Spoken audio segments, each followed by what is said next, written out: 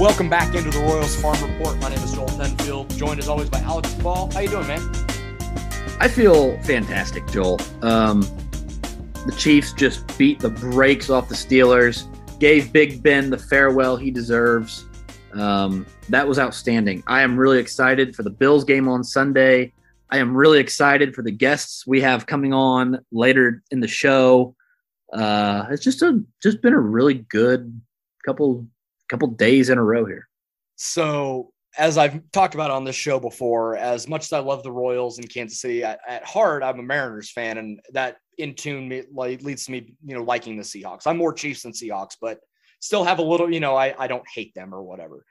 And my family and I lived in Washington State the year that the Seahawks went to the Super Bowl and played the Steelers when Sean Alexander was the MVP and Matt Hasselbeck. I actually went to the divisional round playoff game at then Quest Field when the Seahawks played the Redskins like that year. So it was, memorable year for me.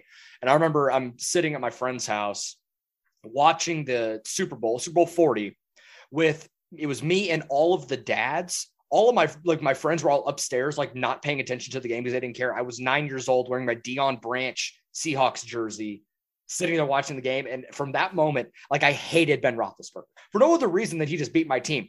Turns out we all had reasons to hate Ben Roethlisberger, and I've been right for the last 16 years. So it was nice to see him get unceremoniously just bopped in the final game of his career. So goodbye, good riddance. I'm glad you're gone. 1,000%. I'm ready to see, because I actually really like Mike Tomlin. I love Mike Tomlin, and I am excited to see what he can do without a total cancerous locker room that he apparently had for years and nobody knew about, and with another good quarterback. We've seen him win. Well, I guess Bill Cowher was the head coach for number one. Tomlin got a ring early. And then really since then, it's been the Tom Brady show in the AFC. It's kind of an unfair way to judge an era when you have undoubtedly the greatest systematic team of all time between Belichick and Brady. I really think if the Pittsburgh Steelers can swing like Aaron Rodgers or Russell Wilson, that team is going to give the Chiefs fits next year. And I don't mean they're going to beat the Chiefs. I don't mean that. I'm a huge Chiefs fan, but I think that would be a great rivalry if they can go get themselves a legitimate quarterback and fix their defense a little bit. Defense was a little bummy this year. So obviously they got some steps, but I like Mike Tomlin so much. I would prefer him to be the Chiefs rival than Josh Allen and the Bills. I don't want anything to do with Josh Allen and the Bills. I hope they never win another game, but I would be okay with the Steelers being that rival because I have an affinity for Mike Tomlin. I get weird Jimmy G to Pittsburgh vibes. Why? I don't know, but that's what I think is going to happen. I could Early see prediction. it. I could see it. Yeah. Just especially as a stopgap if they go draft Kenny Pickett or something. Yeah. No, I could totally see that. Moving on, we can talk more football at another time, but today we have a couple awesome interviews for you. If you're just a nerd for pitching development, hitting development, which to a certain extent, if you listen to this podcast, you are. For the second, we have a couple two-time guests now on the show. We're going to start out with an interview with Greg Vogt, who is the founder of PRP Baseball in Indianapolis. If you don't know, he's been on the show before to talk about Will Klein. He has trained him in the past and talk about his year and what he's been able to do this offseason and, pitching development as a whole. It's a really, really awesome conversation that Alex and Greg had. And then Alex and I were super excited for this one. Been excited for a couple weeks and we were able to land it. But for the second time, we had Drew Saylor, who is the Royals director, the hitting coordinator. He's basically second to Alex Zumwalt as director of hitting development. And to have him on to talk about a few guys within the organization, but just coaching philosophy and hitting philosophy and everything that the Royals have going for them. I mean, it's Coach Saylor's just second to none. He's genuinely one of the best people I've gotten to interview in the game of baseball. And I think it's a really fun conversation. It should give you, as a Royals fan, even more excitement about what he and Alex Zumwalt and Mike Tozar and other guys are able to do with these hitting prospects. Yeah, I I literally walked away from our interview with Coach Saylor excited.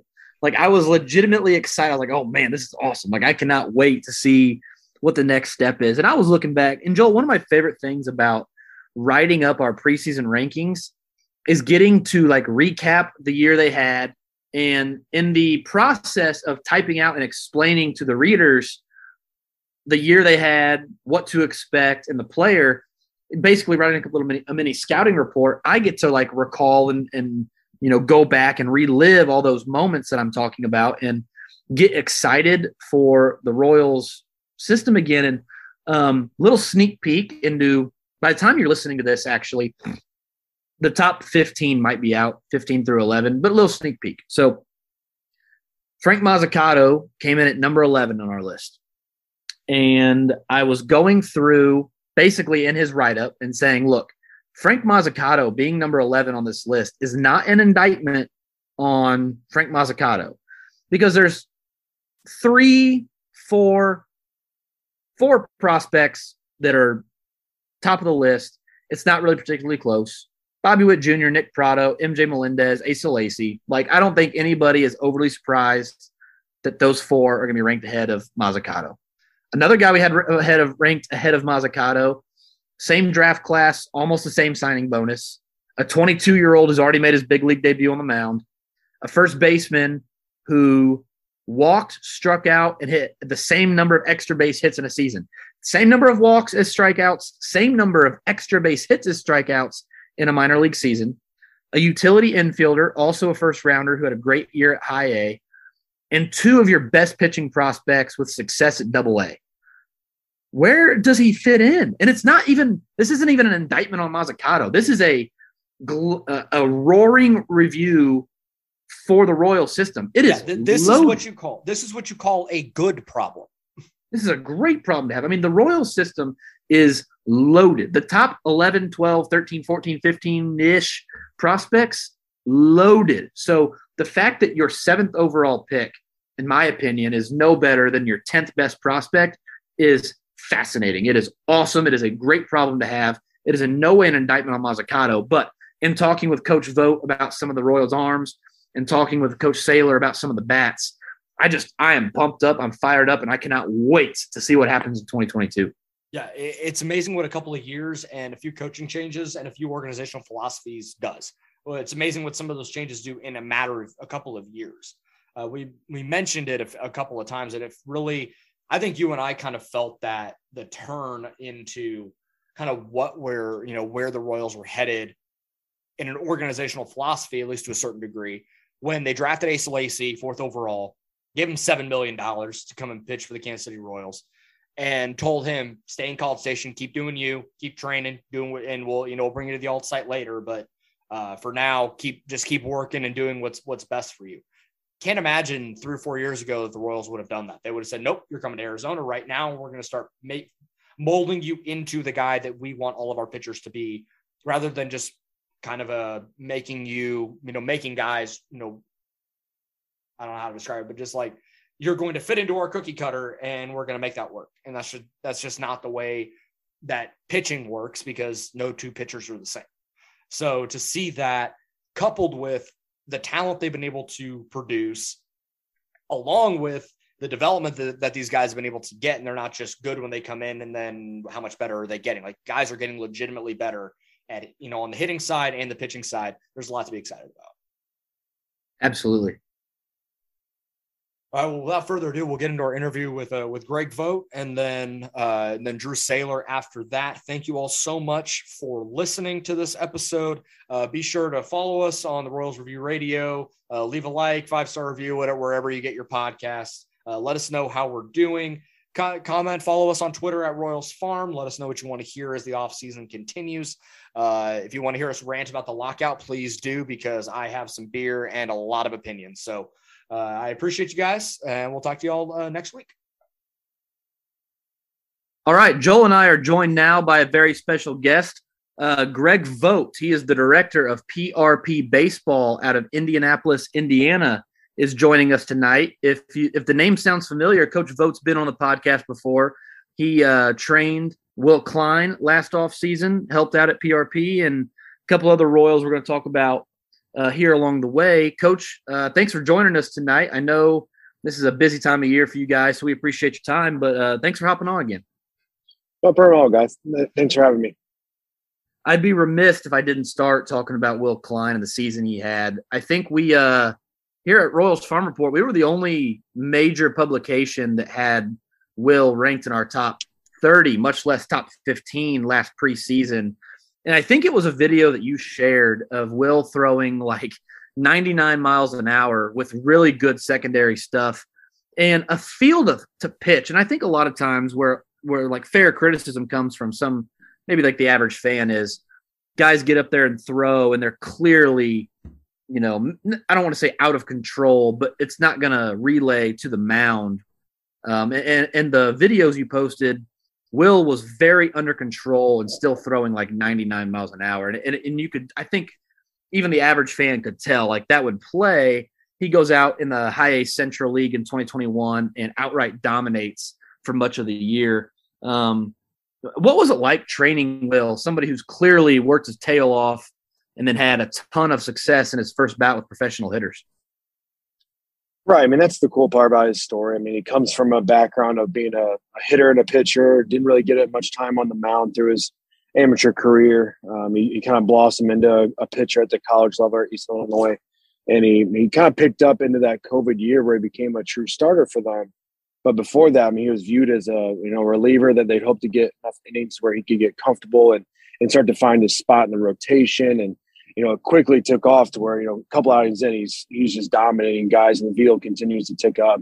The stuff is playing well, and I know he had a big outing against Arkansas on the road early season where he got a true test. And any battle, of course, you run into Arkansas, you're gonna have your battles and stuff. So he got a true taste of what pitching was at the high level, and obviously that year being cut short and going in the draft, most of his stuff and evaluation came from the training side, whether it just be videos and scouts coming in to watch him throw. So, it was really hard to get a good judgment on how he was going to translate into season for a long career, short-term, reliever, long-term starter, just a lot of the unknown, which makes it hard on not only the scout's job, but the organizations knowing what to do. So, once he got in the organization, I think he really started to take off, just getting on a daily regimen and finding kind of consistency with his training and put it into place and getting comfortable with the coaching staff there. I know that just after the short season being with the Royals and coming back, he had a little better understanding what he was trying to do, what he should use the most, things he really need to focus on, and kind of got his feet wet with that. So I know that, I mean, obviously it doesn't matter if it's a high school kid or a pro guy, anyone that throws hard and, whether it just be looking like they're chasing the velocity side in the training environment that, we're a part of and stuff. There's easy ways to say, well, this may not translate to results. This may take time to actually develop and be an in-game pitcher. And he maximized that about as quickly as possible after this last season. You mentioned that he was going to get some starts in for Eastern Illinois before they shut the season down in 2020. The Royals kind of took a different approach with some of their first-year starters this year, and it looked at times as though they were intentionally trying to stretch Will out a little bit without actually letting him throw starters innings. And some of that, the Royals have been, they do this a lot where they throw their really high profile relievers multiple innings at a time to get them the experience so they can move a little bit quicker. But I can't help but wonder if part of that is a hedge just in case they decide they want to let him start further down the road. So I guess my question really is, when you have a guy like that who is throwing mostly reliever innings, how do you build him up from, how difficult is that to go from not throwing in 2020 to in 2021, we want to get him a lot of innings, but also we want to protect his arm. We want to take care of the player. And I guess the ultimatum at the end of that is, do you think he can still throw starters innings in professional baseball? Right. I mean, the hardest thing for Will, and even going back to the Nolan Watson situation, is Will had not thrown over like 50 innings in a calendar year. So like amateur, college, or professional. So I think the Royals did a really good job of managing his innings. And obviously with the way minor league seasons were, guys move up and down. You got to piggyback games, you got to travel. Like, obviously understand the difficulty behind it, but I felt like they did a good job of building up his workload while also managing the flexibility of him going into the back end of the bullpen at a higher level, or also progressing into his starting role. So I do praise that approach on that end, because the piggyback starting has become a true thing throughout minor league baseball. We've had several guys that were that piggyback starter where they came in like inning 4 or 5, and their goal was to get to like that 50 pitch or 2 to 4 innings mark, and then have that kind of 4-day rest period in between where it was almost like a starter, but also kind of managing the innings that they were throwing. So, I mean, I think that's one, it's smart with guys in those situations, like going back to Nolan's spot, like he hadn't thrown that much healthy for 2 years now, and kind of getting him an opportunity to throw more innings, but not, wearing him out halfway through the season, I think was a good approach. So I know Will's arm, just from the way we talked and communicated, like he was doing a good job of maintaining his workload and recovery levels and lifting aggressively during the season to keep where he was at. And I know that from a velocity standpoint and pitching overall, his numbers kept getting better. And I think that's a true testament to, how he was working, how the staff was managing him, how they were working with his, mechanic delivery. I think those are all strong cases for the organization and Will, that obviously really helped him finish in a position that allowed him to be where he was at. You mentioned the stuff continuing to tick up. I know Joel wants to ask you about this offseason here in a second.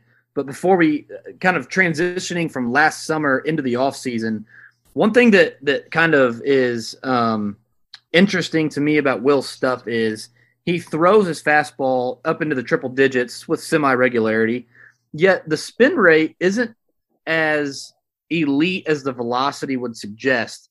And I think it actually allows him to play his fastball down in the zone a little more than the average guy that throws 101, which he had some of the lowest home run totals of any pitcher with as many innings as he threw in the league last year.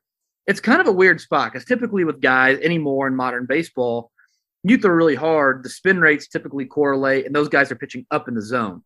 It's not that Will can't pitch up in the zone. He did that effectively plenty of times.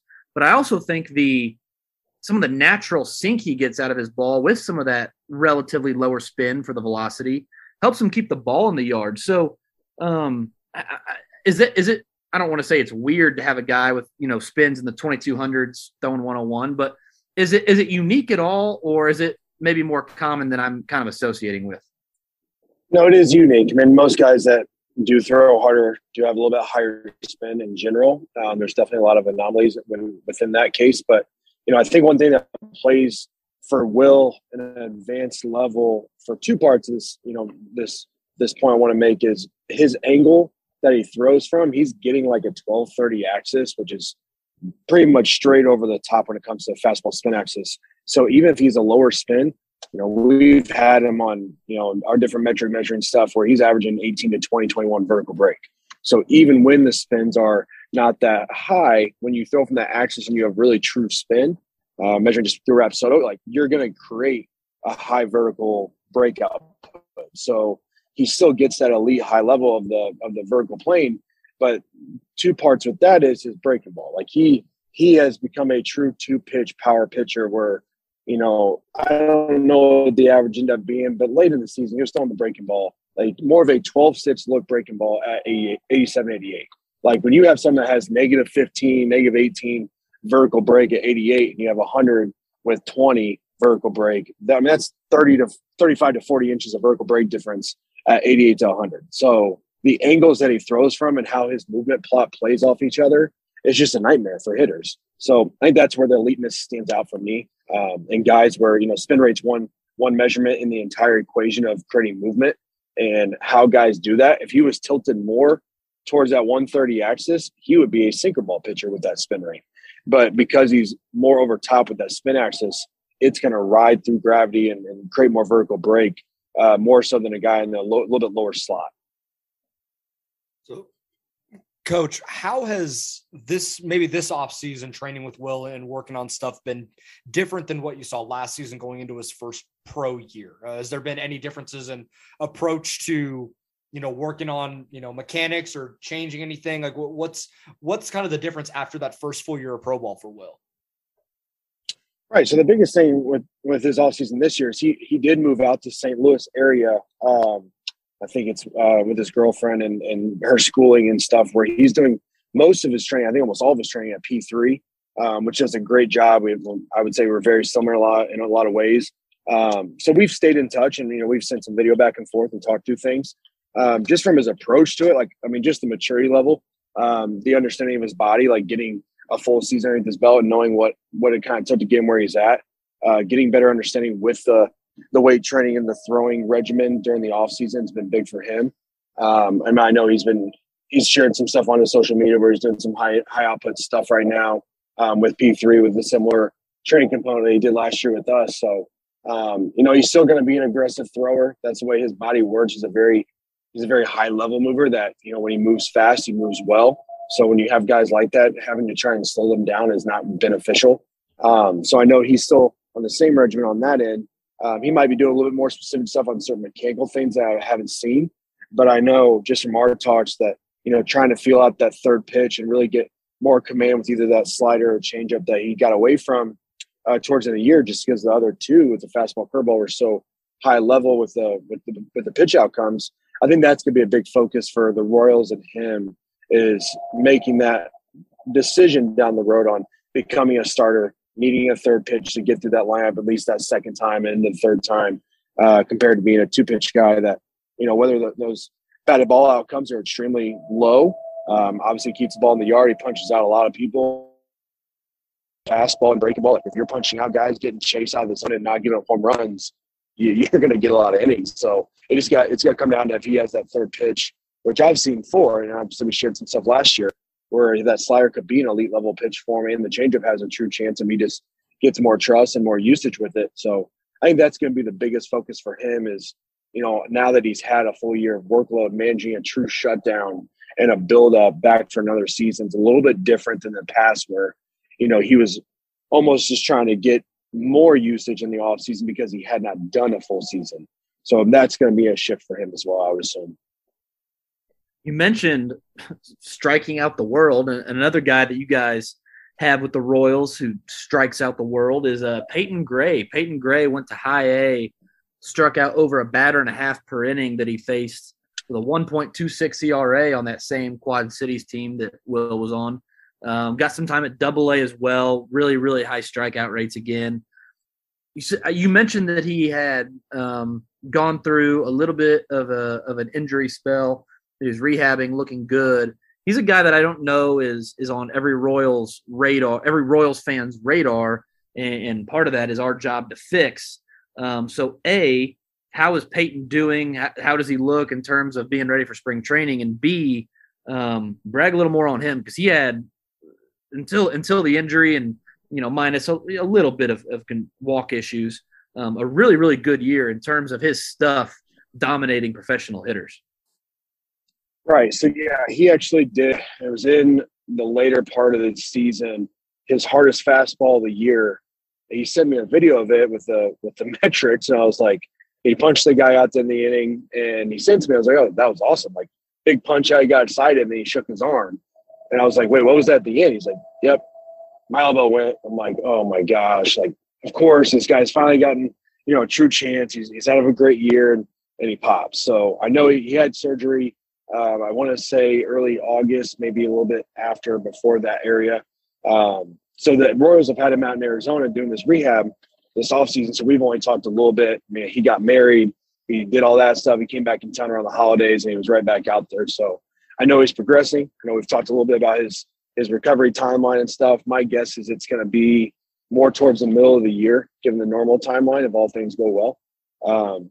But, I mean, you talk about just a guy he's been through it. He went from, getting picked up out of Florida Gulf Coast, was with the Rockies, was, being not necessarily in their fault, but being told to work down the zone as if you're going to make the Coors Field and all this stuff. We found out, kind of after the fact when he got let go that this guy's throwing fastballs at 2,700 RPMs, getting 20 to 23 vertical, and a split change that's getting next to zero vertical and like 15 to 18 inches a run. And it's like the same movement plot that we talked about earlier with Will just being a nightmare for hitters where he's throwing 92, 94 at the fastball, and the changeup it's slower, which matches the arm speed of the fastball, but it's like 76 to 80, and it's just falling from the heavens. Like he was just punching out everybody at the top and the bottom of the zone. So his biggest thing was, obviously the walks being up and trying to be more around the zone, but his best skill set is getting that swing and miss and the chase.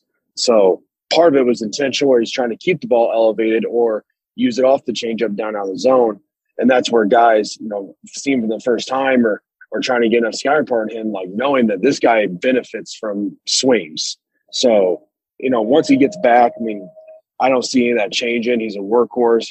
He trains like a madman, and he's built himself up after being let go by the Rockies, having a COVID year. He got picked up by the Milwaukee Milkmen in independent ball and won reliever of the year. He didn't give up one single run in, I think, 48 innings, earned or unearned, and punched out like 14 per 9. And it's like, if you want to know how to get picked up by independent ball, it's like, that's probably the best ways. Don't give up a run and strike out everybody. So the Royals gave him a chance, and he did. He went to the whole spring training last year, was having a really good year. So, I mean, I know he's obviously frustrated from how the season ended and everything, but if I know him well enough, he's going to be right back where he was at. I want to ask you more generally about pitching development, because Royals fans, like I mentioned, the Royals drafted a ton of prep arms in last year's draft.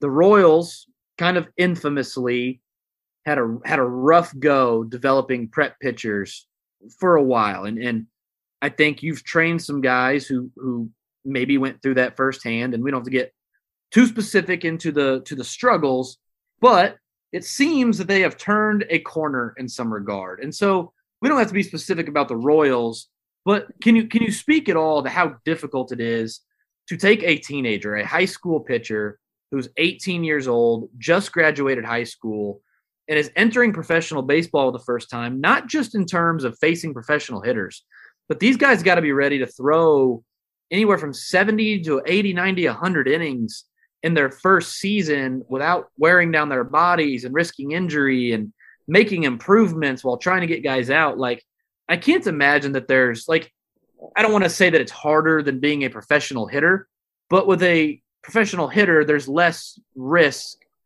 of wear and tear on the body as there is with pitchers. And so what is that process like? 'Cause I'm sure you've trained plenty of prep arms that get drafted and they sign.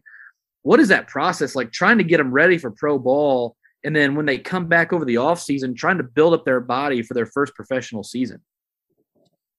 Right. I mean, I think there's three main parts to this. I think what I've experienced, especially in some of the conversations that we've had with certain athletes, is it's the culture shock. It's the change in regimen, doing it every day for a living, doing it every day, traveling more on a bus, being around the team, going through different protocols, with each organization having their own training beliefs and things that they want to set in front of them and kind of clear their path, and just like filling that role, that it's that expectation that they're a high-end draft pick and that they have to fill these shoes when they just graduate high school. And like, they're trying to figure out a lot of things that none of us had figured out graduating high school.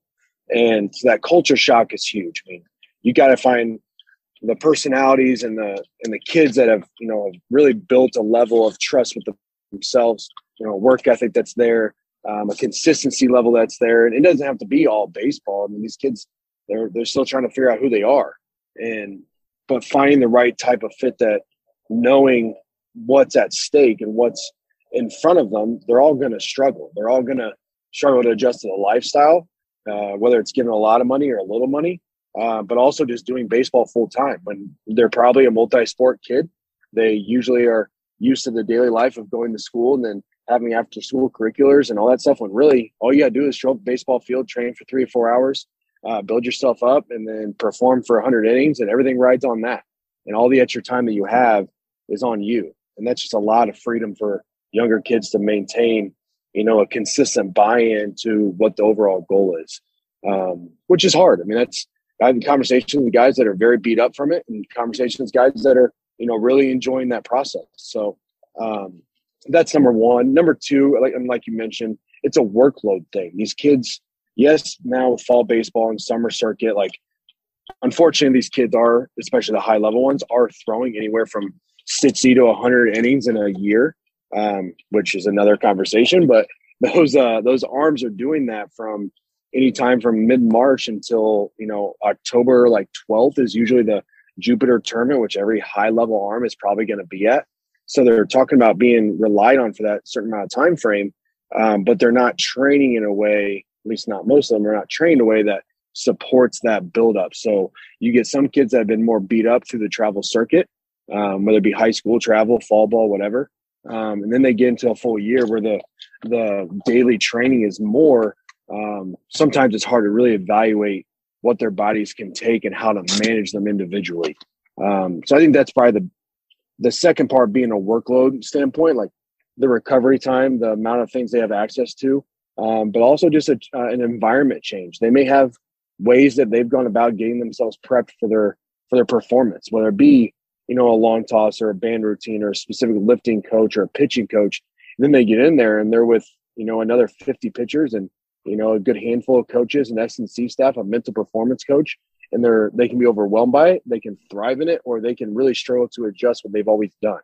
I think that's one hard thing for the scouting and the development, and is most kids that have gotten there have had a routine that has worked for them in one way or another, whether it's right or wrong, for the long-term development. But when all that can change based on the organization and what they believe in, that can really change how that athlete recovers and performs.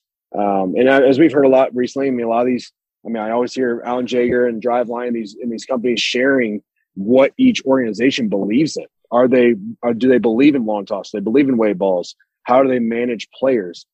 Because the draft has now become, it's not just, I got drafted by them, I automatically sign. Some of these athletes, and whether they're college or high school, are having more say in what they want to do or what they want to be around in which organization. So that's become more relevant, and I think that's good for baseball because, we have one kid that is probably going to be drafted out of a senior year in the first round, or at least in the top 40, 50 picks, who's a Vanderbilt commit that has a very specific way of training, and it's worked very well for him. And obviously we've been a valuable part in that, but he's also been very innovative on what's worked for him and what adjustments he needs to make.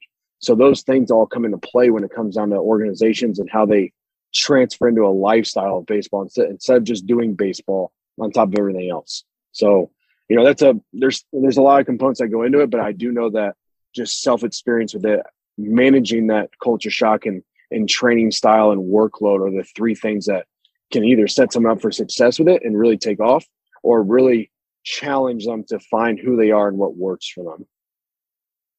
You mentioned the bridge between the teams and the training. So I think one thing that I'll speak for in terms of something I've been impressed by with the Royals is I don't believe that 5 years ago, 6 years ago, they would have been super comfortable with their pitchers going off and training independently in the off season. Now, not that they can't go train with a trainer, but not to the extent where, like, we've seen Will working out with you. Noah Murdoch the other day was posting videos doing pull downs and stuff.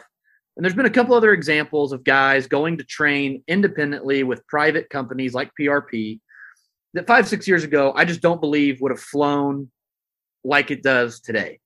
The exchange between a private company like what you guys do at PRP in a big league club, like, not that the players pay you and the team pays them. So not that it's, but in a way, like if the Royals invest a ton of money in Ben Caderna, Frank Mazzucato in round one, $3 million each. And, it would be easy for the Royals to say, hey, we're giving you each $3 million. We expect you to be on our program. And in the last few years, they've done a really good job, in my opinion, of kind of letting guys go and doing what got them there. I think Asa Lacy is another great example. Asa Lacy gets drafted 4th overall. They give him $7 million, and he stays in College Station, keeps training after he signs. Like, I think that bridge is becoming more open. There's more communication. There's more working together, and teams are starting to just kind of let it happen. What does that process look like? You don't have to be specific about the Royals, but how much communication is there between PRP and P3 and Driveline and these teams when they've invested money in a player and he comes to you for help? Like, that's, it takes some swallowing of the pride of the organization to let him go. Right. And I think there's two parts to that too. One, the hardest part, and obviously I've had experience on both ends now, where they don't know what they're doing and they don't know how they're feeling while they're doing it. So I think the best part in the last year or two that I've noticed is a lot of these organizations are requiring a couple of things. One, video of performance, whether that be a pull down or a bullpen or arm action drills or weight room stuff. Almost all of our guys are required to have video to send in to their coordinator or whoever's assigned to them. And sometimes those things the feedback's fantastic, or sometimes the feedback's next to nothing. But they're at least requiring, checkups on that stuff, because a couple of years ago, it was like the Wild West, where it's like, go do whatever you want to do, just be ready when you're here. And I think that can be dangerous too, especially when there's an investment in it. A lot of kids have a trainer, have a person that's really helped them, but how they adjust to the pro ball scene and the off-season management of that is also a very specific case per athlete. So I do know that it's changed greatly, because I remember having a high-end, high-rated prospect in our facility that I was basically told by the coordinator to not do anything but just make sure he's healthy. And it's like, okay, like, you want me to actually step in and like do stuff, or just like tell you that he's going to be healthy?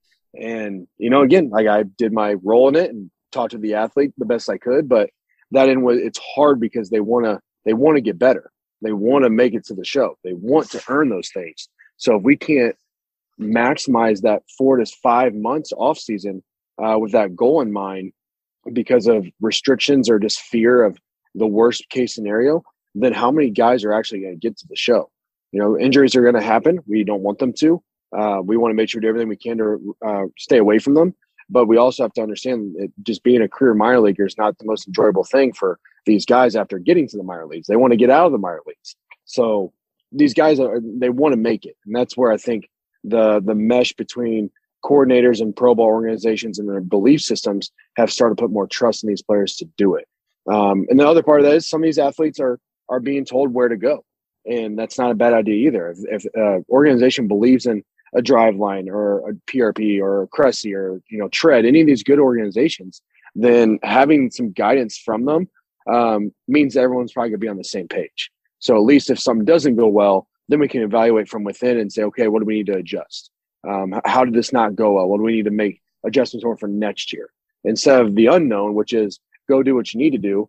I'll see you in late February and you better be ready to go. Because every organization is different. We have guys in organizations right now that are doing high intent mound work. We have guys that are in week 3 of on ramp. And that's more guided so from the organization side. And all of them can be right. None of them are wrong because of that. It's more so just what they believe in and how they build up to it. So I think that's the biggest thing. And obviously right now with the lockout and the unknowns of, the spring training modalities and when they're going to get there, that's the hardest part for us is, okay, when do you need them mound ready, or how much mound ready do you want them? So it's been better on the communication side. We talked to a decent amount of these organizations, whether it just be through the athlete or hopping on phone calls to give some follow-up, whether it be movement plots or evaluating a video or just making sure that they're showing up and doing their stuff. So I think that's been a good sign for baseball. And like you said, they want guys to maximize where they got in the organization and how they get to the show. Then we got to maximize the whole year. And they have them for pretty much the in-season part, which we know how the train goes there. It's keeping mound ready, keeping game execution focused. And during the off season, there's a shutdown, there's a buildup, and there's a time to be ready. So that's where most of the development's probably going to happen. If I can guess the kid that you train, that you talk about in the first round, are you allowed to talk about him?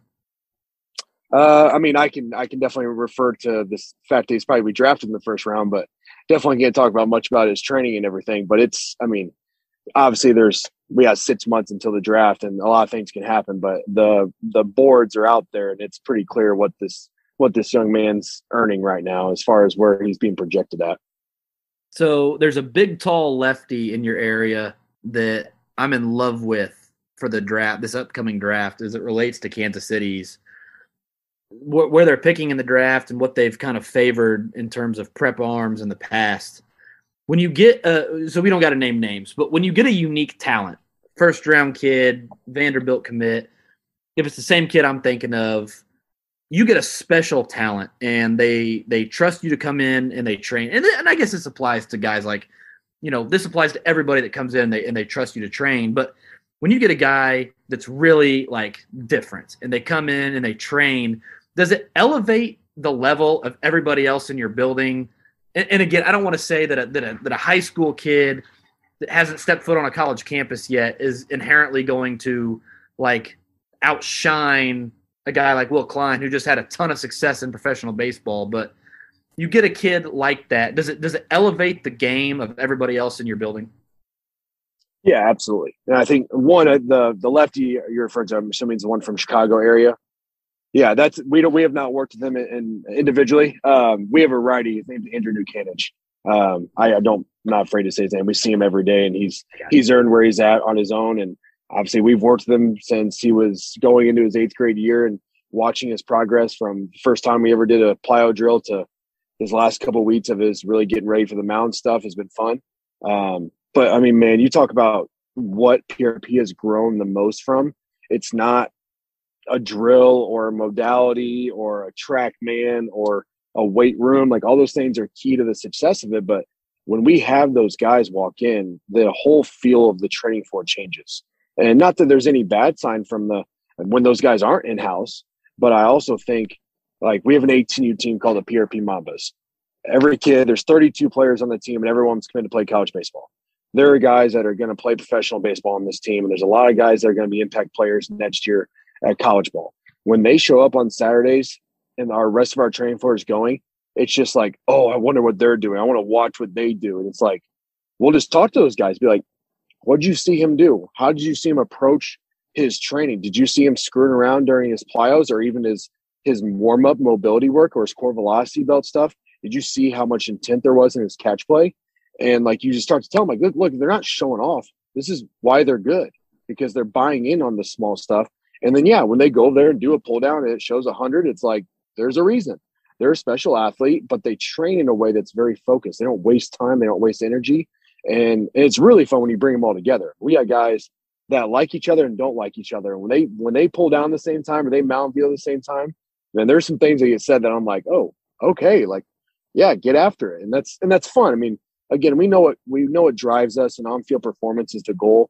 But when you create a culture like that has guys that are just learning from the older guys or even the younger guys, like some of the older guys that are really good, they'll notice a kid doing his stuff right and taking it seriously, and they'll go up to him and talk to him like, hey, man, like, I don't know you from anyone else, but like, keep it up, because at some point this is going to be you. And that just goes longer than anything I can say. I can say whatever I say. One guy that's a high-level guy tells a kid something, it's like gold. So, that environment's fun, whether it be in the cages, the weight room, the turf, that side's fun. And that's obviously, the more guys that make the draft, fantastic, but our ultimate goal is to make them have fun playing baseball. And that means college ball. If that means varsity baseball. If that just means that they have fun playing the game as long as they can. So you're right. I mean, there's nothing we can trade out that's equally as important as that culture.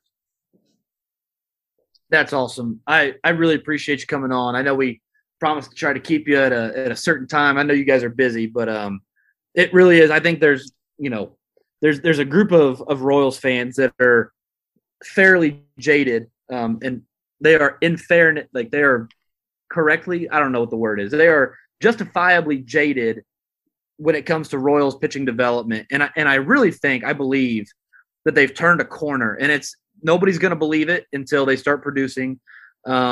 But I think they're close, and I really want Royals fans that are listening to this. I hope you give it a chance, because John Sherman coming over from Cleveland, I think, has had an impact. I think the turnaround that they made with Drew Saylor and the hitters times up with the move they've made to try to create a better environment for their arms. And we talked about, like, I think Asa Lacy is the best example I can give. Royals gave him $7 million and then said, stay in College Station and keep training. Like, right. That's fine. And I think, Coach, like, the stuff that you guys do to train their arms when they're away from them in the off season, it seems like this is a trend that isn't ever going to go away unless MLB teams decide to buy you all up and just, employ you for themselves. But the ability to work with these kids, communicate with the organizations is a crucial piece of the pitching development process. And the more I see the Royals allowing it to happen, the better I feel about the future of their pitching development. So Thanks for coming on the show tonight. We really appreciate you. We really appreciate your time and your insight. B, thanks for all the work you're doing for some of the guys that the listeners are going to be wanting to watch here in the next few years, and all the work you're doing for them. No problem at all, man. I really do appreciate you having me on. And obviously, like I said, I know that the judgment can always be there on how things perform at the big league level. But as you see with all the organizations, it starts the minor leagues and the development there. Then all of a sudden, they look like they just became a big leaguer. But that happened 2-3 years prior with all the buying on that side. So it may take a little bit of time, but the organizations that are doing it right on either the guys getting out of the draft or the guys that have been battling through the minor leagues, once they make it, you see the performance on that field, then it's there. And that's the best part of it. That's awesome. Coach, real quick before we get you out of here, to our last question. You're a two-time guest, so I got to change up the baseball history question here real quick, but you're a pitching guy, so I'm going to couch this a little differently than I did with our interview with Drew Saylor. If you could face one batter in baseball history, 60 feet, 6 inches away, not asking to strike him out, but just to say that you've faced this hitter in baseball history, who would it be? A-Rod, and I'm punching him out. Let's go. For several reasons. Are you excited for his ESPN telecast on Sunday Night Baseball? No. Find anybody else. As a guy had a great career. I'm a nobody compared to him, but that's the one guy that I'll let him take me yard if that's what has to happen. Hey, I as much as I'm a Royals fan, I grew up a Seattle Mariners fan. I was a jaded little 4-year-old when he decided, I'm going to leave Seattle and go to Texas for 9 figures. I was like, all right, man. Yeah, a lot of money. Never forget the fact that he actually, in part of his negotiation with Seattle, when they want to sign him back, and goes, okay, move the fences in so I can hit more home runs at Safeco. Yep, sounds about right. Now he's on the bump parade. Oh, yeah. Yep. Advocating for sacrifice bunts when you have almost 700 home runs in the show. All right, dude. Right. That's always funny. Well, all right, Coach. We'll get thank you so much. Yeah, thank you so much, Coach. Really appreciate it. Love to have you on again soon. No problem at all, guys. Thanks again. Take care. Joining us now to talk a little hitting. We're very excited to have back Coach Drew Saylor. He's a minor league hitting coordinator for the Kansas City Royals. Second time on the show. Glad to have you, Coach. Thank you very much. Absolutely. Thanks for having me back on, guys. Coach, I couldn't be more excited to get you back. We talked last spring when we talked. The Royals were going through a transition. And when you came on in 2019, and, I know the listeners know this, I know you know this, having come in, it was a little bit of a rougher 2019. We didn't have a 2020 season, which, looking back, pandemic aside, maybe a blessing in disguise in some capacity. A lot of the Royals' top prospects had great seasons in 2021. I don't think anybody could have really asked for much of a better season. But reflecting on the 2021 season that you guys had, I mean, I can't imagine you could have been a whole lot happier with how things went in 2021. But how do you reflect back on a season like that and go, man, A, that was so cool, and B, how do you build on a season like that and think to yourself, man, in 2022 we're going to take that to the next level from what was, again, I mean, set the bar pretty high for you guys selves in 2021. Wow, very complex question. I'll try to work, through kind of the systems and processes as best I can. But yeah, I mean, kind of working from just where we're at right now. I mean, looking back at 2021, I kind of likened it very much to winning a championship. Especially just in some of my line of work and what I've went through as a manager. Being able to watch just that story be told and unfolded by our players and our staff was absolutely beautiful. Again, couldn't ask for, better seasons, from a lot of our guys. And really the thing that was probably the coolest was just being able just to hear the conviction and to hear the confidence coming out of everybody, not necessarily just, the leadership perspective, but just the players, how well they felt prepared going out there every single night. Hearing it from the staff, I think one of the funnier moments I had was we had one of our hitting coaches go, man, I'm nervous. And I'm like, why are you nervous? And he goes, like, I feel like my butt's on the line. And I'm like, well, good, because all of our butts are on the line right now. But it was really cool just to be able to see that the coaches really be able to level up. And I don't even know if that's even the right, definition for that. But just to be able to see them take in the data analytic components and then being able to really lean into just their ability to communicate and foster trusting relationships with the players. It was just so much fun just to be able to see just their relationships, continue to build and grow deeper with a lot of our players. And so that was really the thing for me that I really enjoyed watching the 2021 season unfold. And really what was awesome is just how much work, how much effort, how much blood, sweat, and tear equity that so many people put into the department and the process. That's what was a lot of fun for me. I'm kind of looking back at the pandemic shortened 2020. And again, just how much we had to grow. I think you said it, pretty, starkly and very direct on the front side. Like we knew we had a lot of room that we had to grow. We had to build a lot of, infrastructure pieces, and there was just so many people that had a hand in it. Not only just from just hitting space, but R&D, behavioral sciences, scouting. Just how many people really came in and wrapped their arms around our guys. That's what was really beautiful to be able to see unfold this 21 season. And looking at 2022, we're just continuing to optimize and innovate our processes. Being able to find some of the margins that we need to leverage, and again, just finding margin enhancers. I think it's kind of the word that I've been using. Zumi and Nick Jackson, who's now our assistant, and Mike Tosar. We want to find those margin enhancers. That way we can continue to help our department grow and players grow. When we talk about player growth, so Daryl Collins is like one of the examples I use for our readers a lot, for our listeners and for our fans. Is I can't imagine being in a minor league system where the end goal for every player by the nature of the game is to reach the big leagues. And not every at bat is, there's a very fine line that you walk between in this at bat right now. My job is to help my team win, but my goal for myself is to do the things necessary to continue to move myself up the ranks. I can't imagine what that must feel like for a minor league player. And for a coach, like I coach high school baseball.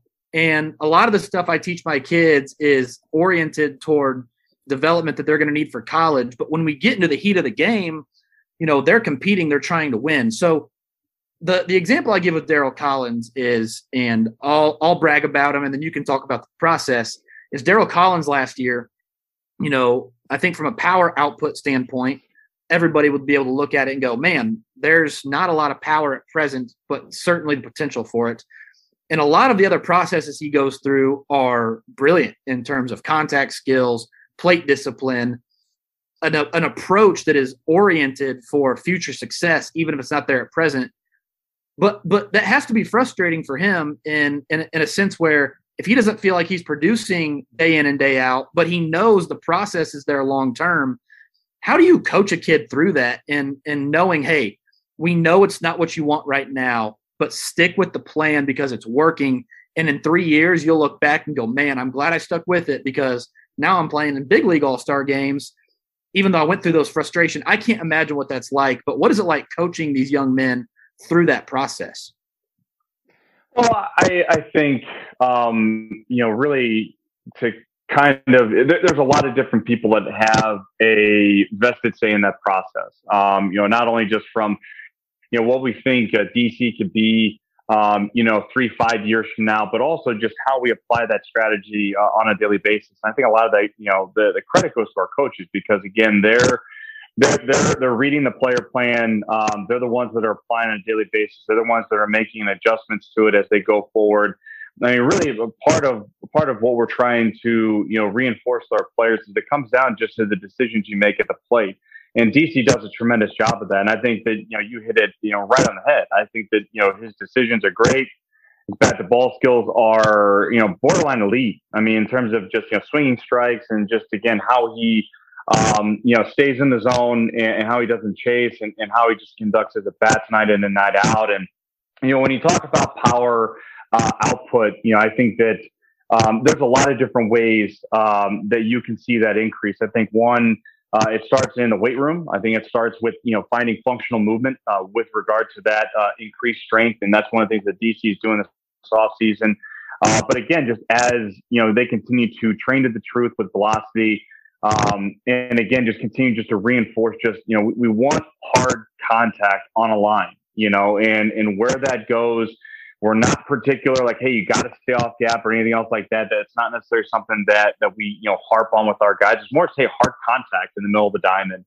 And, really another nod of the cap goes to our managers, because they're the ones that have to weigh the balance of, okay, what is good for this player's growth for the future, 3 to 5 years from now, what is good for the team right now. Because there's times that, you're on a 7-8 game losing streak and you're like, man, we got to find a way to win this game. And I think, kind of all those things together, we put a lot of onus on our managers to be able to know when to push and pull with regard to future development and what we need right now in this moment. And, when it comes to just articulating that to the player, I think our job is to be able to, really show them what the controllables are. And I'm using air quotes with that, which again, it comes down to quality of contact and the stuff you swing at and the stuff that you don't, and everything else that is a byproduct of that, we'll obviously look at, but we just try to really get them to focus on those three things, because that is something that's a little bit more predictive of a future output with our players. So really quick, and setting up my next question, where for the average fan that hears the director of hitting development, where are you stationed? And I use the word station, but like, where are you stationed all summer? So, I mean, like if fans are thinking if you're listening and you're thinking about this, these hitters, they come together in spring training, they come together for fall instructs, and then they go all over the country playing minor league baseball all year with their individual hitting coaches. But where are you all summer? Like literally, like where are you all summer? Well, yeah. First, the director of hitting is Alex Zumwalt. He roves around with me being the coordinator. I rove around. So kind of, I think the best way to associate the role that I do, it's more like a remote employee. I think that may be the best the best way to articulate. So I go around, Alec goes around, Nick Jackson goes around, Mike Tozar goes around to all of our affiliates, and basically we're there as an extra set of hands at the affiliate, but we're also there to reinforce messages to the players, to the staff, and again, just kind of peeking in to make sure that guys are following the player plans, but also just the overall development strategy of our players. And so we go there, we have coffee, break bread with the players, break bread with the staff. And again, just we're there as a resource. That's kind of what my role is during the season. So it's a lot of airline miles, it's a lot of rent a cars, and it's a lot of hotel stays. But that's kind of what my role is. And our role as the leadership during the season, we bounce around all of our affiliates, and we're there to be able to assist in the development process of the players. So that's during the season. And by the way, that sounds like like you said, that is a lot of hotels. That is a lot of airline miles.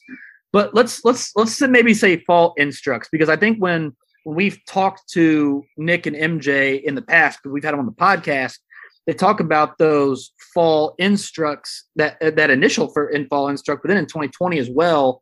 Kind of leading into a question I know Joel's going to ask here in a minute.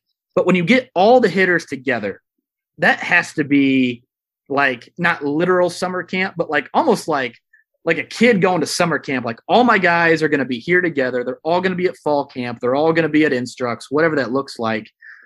That I can't imagine how much they get out of working with all their coaches, all of the hitting directors, and they're all there learning off of each other as well at camp.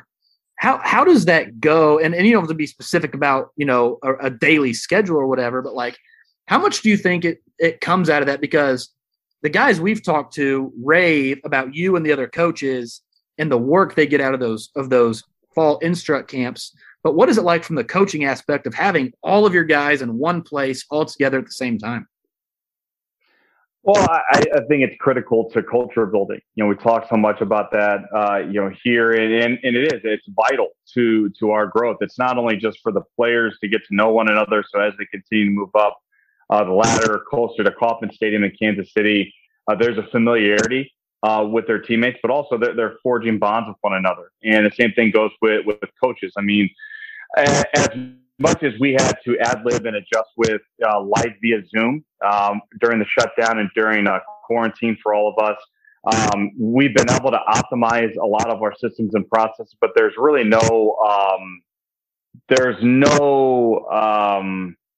I guess, shortcut or way to augment that face-to-face interaction and the work that you get to do and put with all the players. And so when we get those guys in our fall camps, and even, you think about spring training with the whole entire system being there in Surprise, it's really a unique opportunity for us to be able to showcase the new ways and processes we're putting into place. But it's also an opportunity just for us to be able to put a name to a face, and just the proximity, being around everybody. I think that's really important. Because again, ideas get shared there. You get a chance to go on, like I said, break bread, walks, those types of things.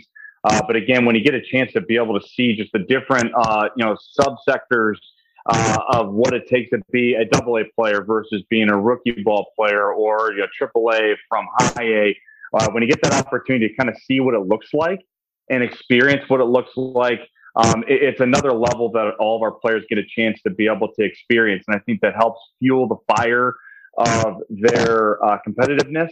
But also, it's just like anything else. When you travel, outside of the United States, you get better perspective. And that's kind of the best way that I can associate what our players get a chance to see and feel when they come to those camps is you get a chance to see and experience what it's actually like at those upper levels. And there's also a big mentorship process that our players have at those upper levels, to be able to take those younger players under their wings and to be able to help them along in their process and be able to fast forward their development.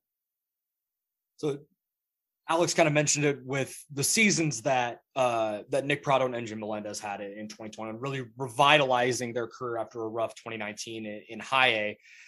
We had the opportunity to interview them during this last season, and they both mentioned time at the alt site and both with the instructs, being able to work on some things and retool some things in their swing, and really had kind of like light bulb moments of, oh, this is the thing. And then bam. And then the progression was what it was, and the seasons they had what they were.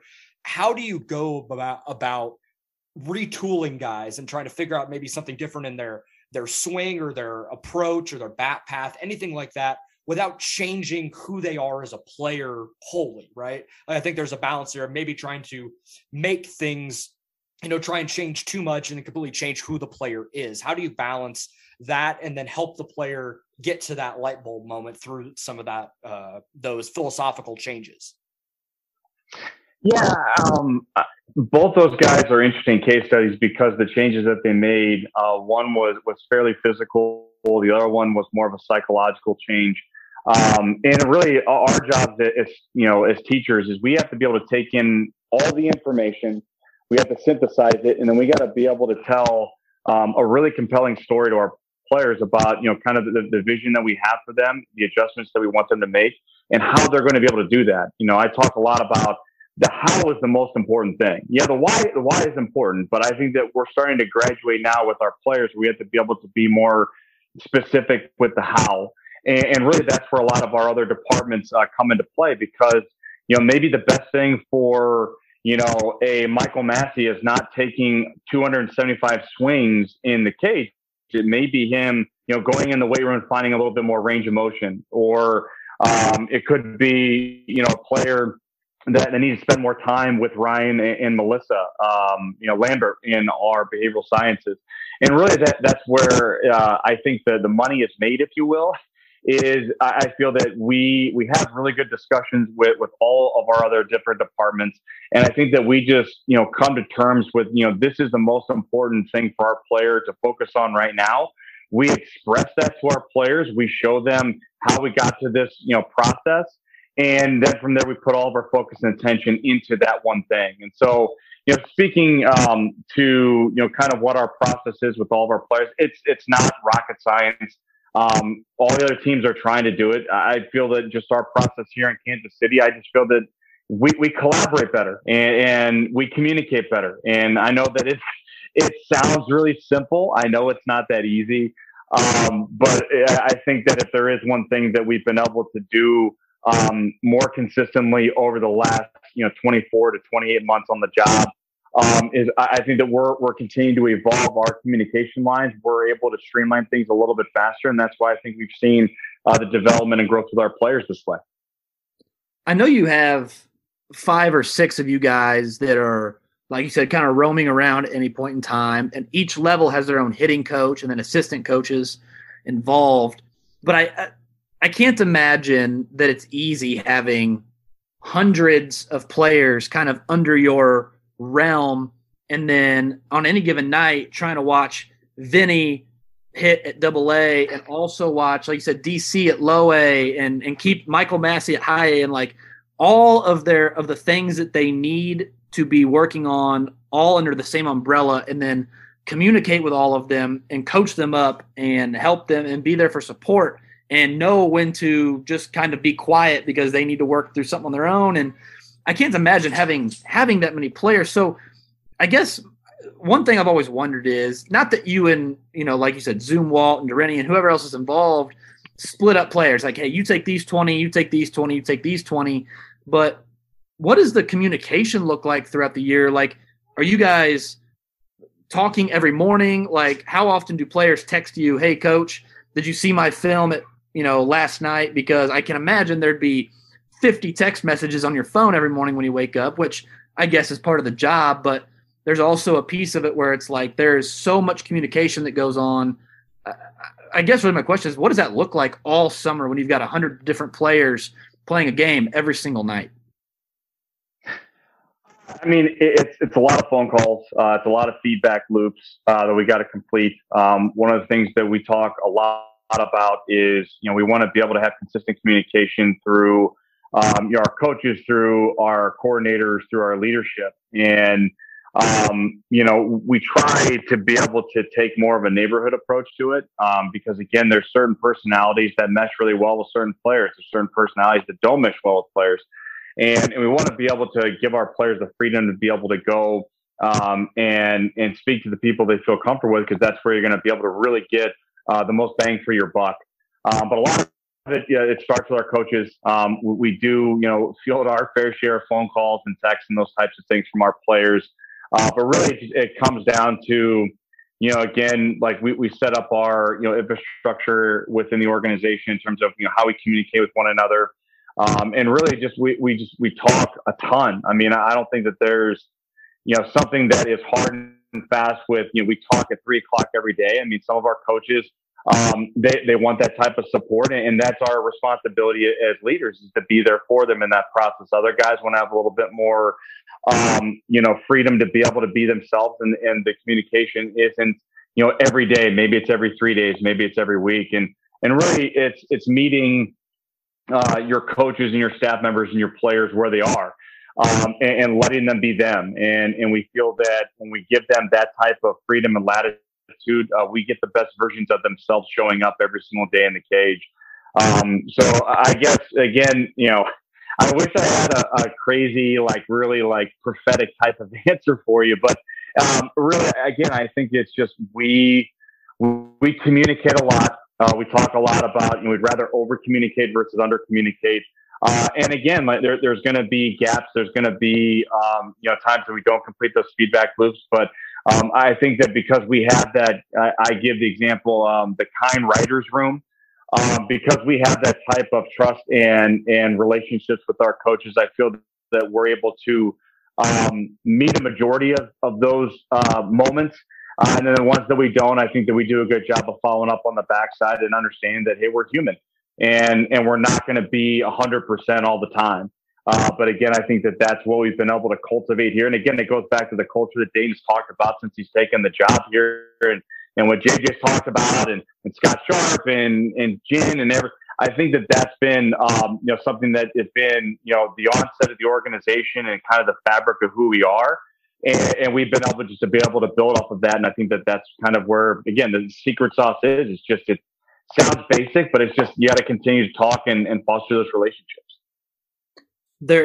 I appreciate your time today. And I know you're on a time schedule here. So I have one more question. There's one kid specifically that I wanted to ask you about. And I was going to try to avoid asking you about specific players, but Eric Pena is one of the most gifted athletes I think I've ever watched at the age of 17, 18 years old. His swing is special. You can see explosiveness in his hands that truly, I've mentioned it all the time. And anybody listening to this, anybody who reads the site has heard me say this before. He's got some of the best hands I've ever seen on a teenager. Anytime a kid that talented, who's probably never failed in his life at anything, goes to Arizona and, the environment aside, struggles like that, I can't help but like smile and think about like what Nick and MJ and Sully and all those guys at High A went through, and think, man, this is like my faith in those kids rebounding is sky high because of the system that's been put in place, and we've seen it happen before. But I know there were a lot of guys who went to Arizona last year and struggled. But like, how much fun is it to know that the challenge is ahead of them, and that like when you're 18 years old, it's hard. Sometimes it can be hard to know how gifted you are. And I can only imagine from your point of view, looking at a guy like Eric Pena and saying, man, you don't know how good you are potentially. And I can't wait to watch you to find success in Columbia or wherever he goes next summer, because it's going to happen. He's going to find that success again. And when he does, that kid is special. And I can't wait for him personally. But like, as coaches, as parents, knowing that these kids don't know how gifted and talented they are, it's fun to watch them realize that sometimes. Yeah. And I think, I've talked a lot in a bunch of different spaces about just the specialness that is Eric Pena. I still, think about just that 2020 year, the shutdown, and just again, how challenging it is to come, stateside, to go through a big league camp, to go through a long season in Arizona. I mean, shoot, he was there from February until the end of the ACL. And again, just the rigors that go into that. And again, I have a lot of close friends that are teachers, and I think that the challenges that we've seen with some of our quote unquote, big time prospects, it's the same thing that we're seeing in the school districts. It's the same thing we're seeing socially with everybody. I think that we're not going to truly understand the magnitude of what this virus has presented everybody in the world with regard to just the challenges of basically just having life cease for almost a year. And, you look at the struggles that a lot of players and our organization is not immune to, and I know all the other 29 have the same challenges along the way. But, you look at a guy like Eric, and, he is exceptionally talented. Everyone is still really, really excited about what he can be. But I think that he's going to look at, his first year at stateside playing the ACL. It'll be a great learning opportunity for him. And just like it will be for, Candy and a bunch of other guys that went down there and got beat up a little bit. You know what I mean? But again, I think that, for me, what is exciting is now that we're kind of rebounding or coming out of this pandemic, I think that we're going to be better prepared for what the rigors look like and the stress that everybody is under. And I think that we're going to be more compassionate, for everybody. So I think for me, the part that I tend, and I guess my wife calls me an eternal optimist, but kind of what I'm optimistic about with regard to our players, especially younger players, I think that they're going to come out of this better, more resilient. But we got to continue to help them grow. We got to be able to put them in the environments where they're going to be able to continue to develop. And, our job is just, we have to meet them where they're at, and we just got to be very sympathetic to just the growth that they got to make. But also just the emotional and the psychological components, and again, you being a teacher, you probably see the same things, like, man, like, this 8th grader is acting like a 6th grader, and I don't know what the heck's going on. But I think a lot of us are we would be very well served, I think, by being more sympathetic and empathetic to one another, just knowing what we've all went through, because it was extremely traumatic. And it's a whole year of development that we got stripped away from everybody. But I think that we're going to be better moving forward, I think. Coach, this has been awesome. We really appreciate your time, and hopefully this isn't the last time we have you on. I'd love to have you on again soon and talk through what these guys are doing in 2022. Before we get you out of here, we asked you the baseball history question the last time you were here. Along the same vein, You're a hitting coach. Like, you're a hitting guy. If you could face one pitcher in baseball history, not asking you to get a knock off them, but just to see the stuff, what pitcher would that be?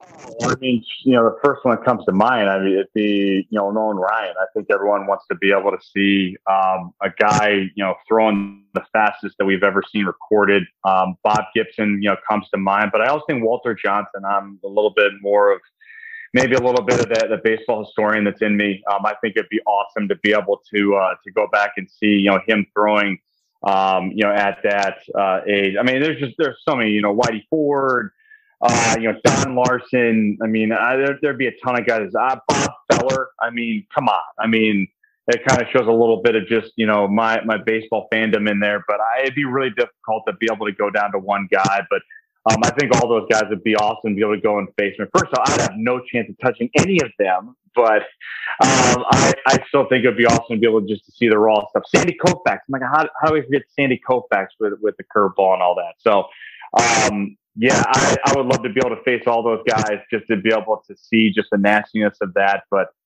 those are the guys that pop up in my head. Satchel Paige. I mean, come on. It's, we could sit here for another 25 minutes and talk about that. So if I can nail it down to one guy, it would 100% be Satchel Paige.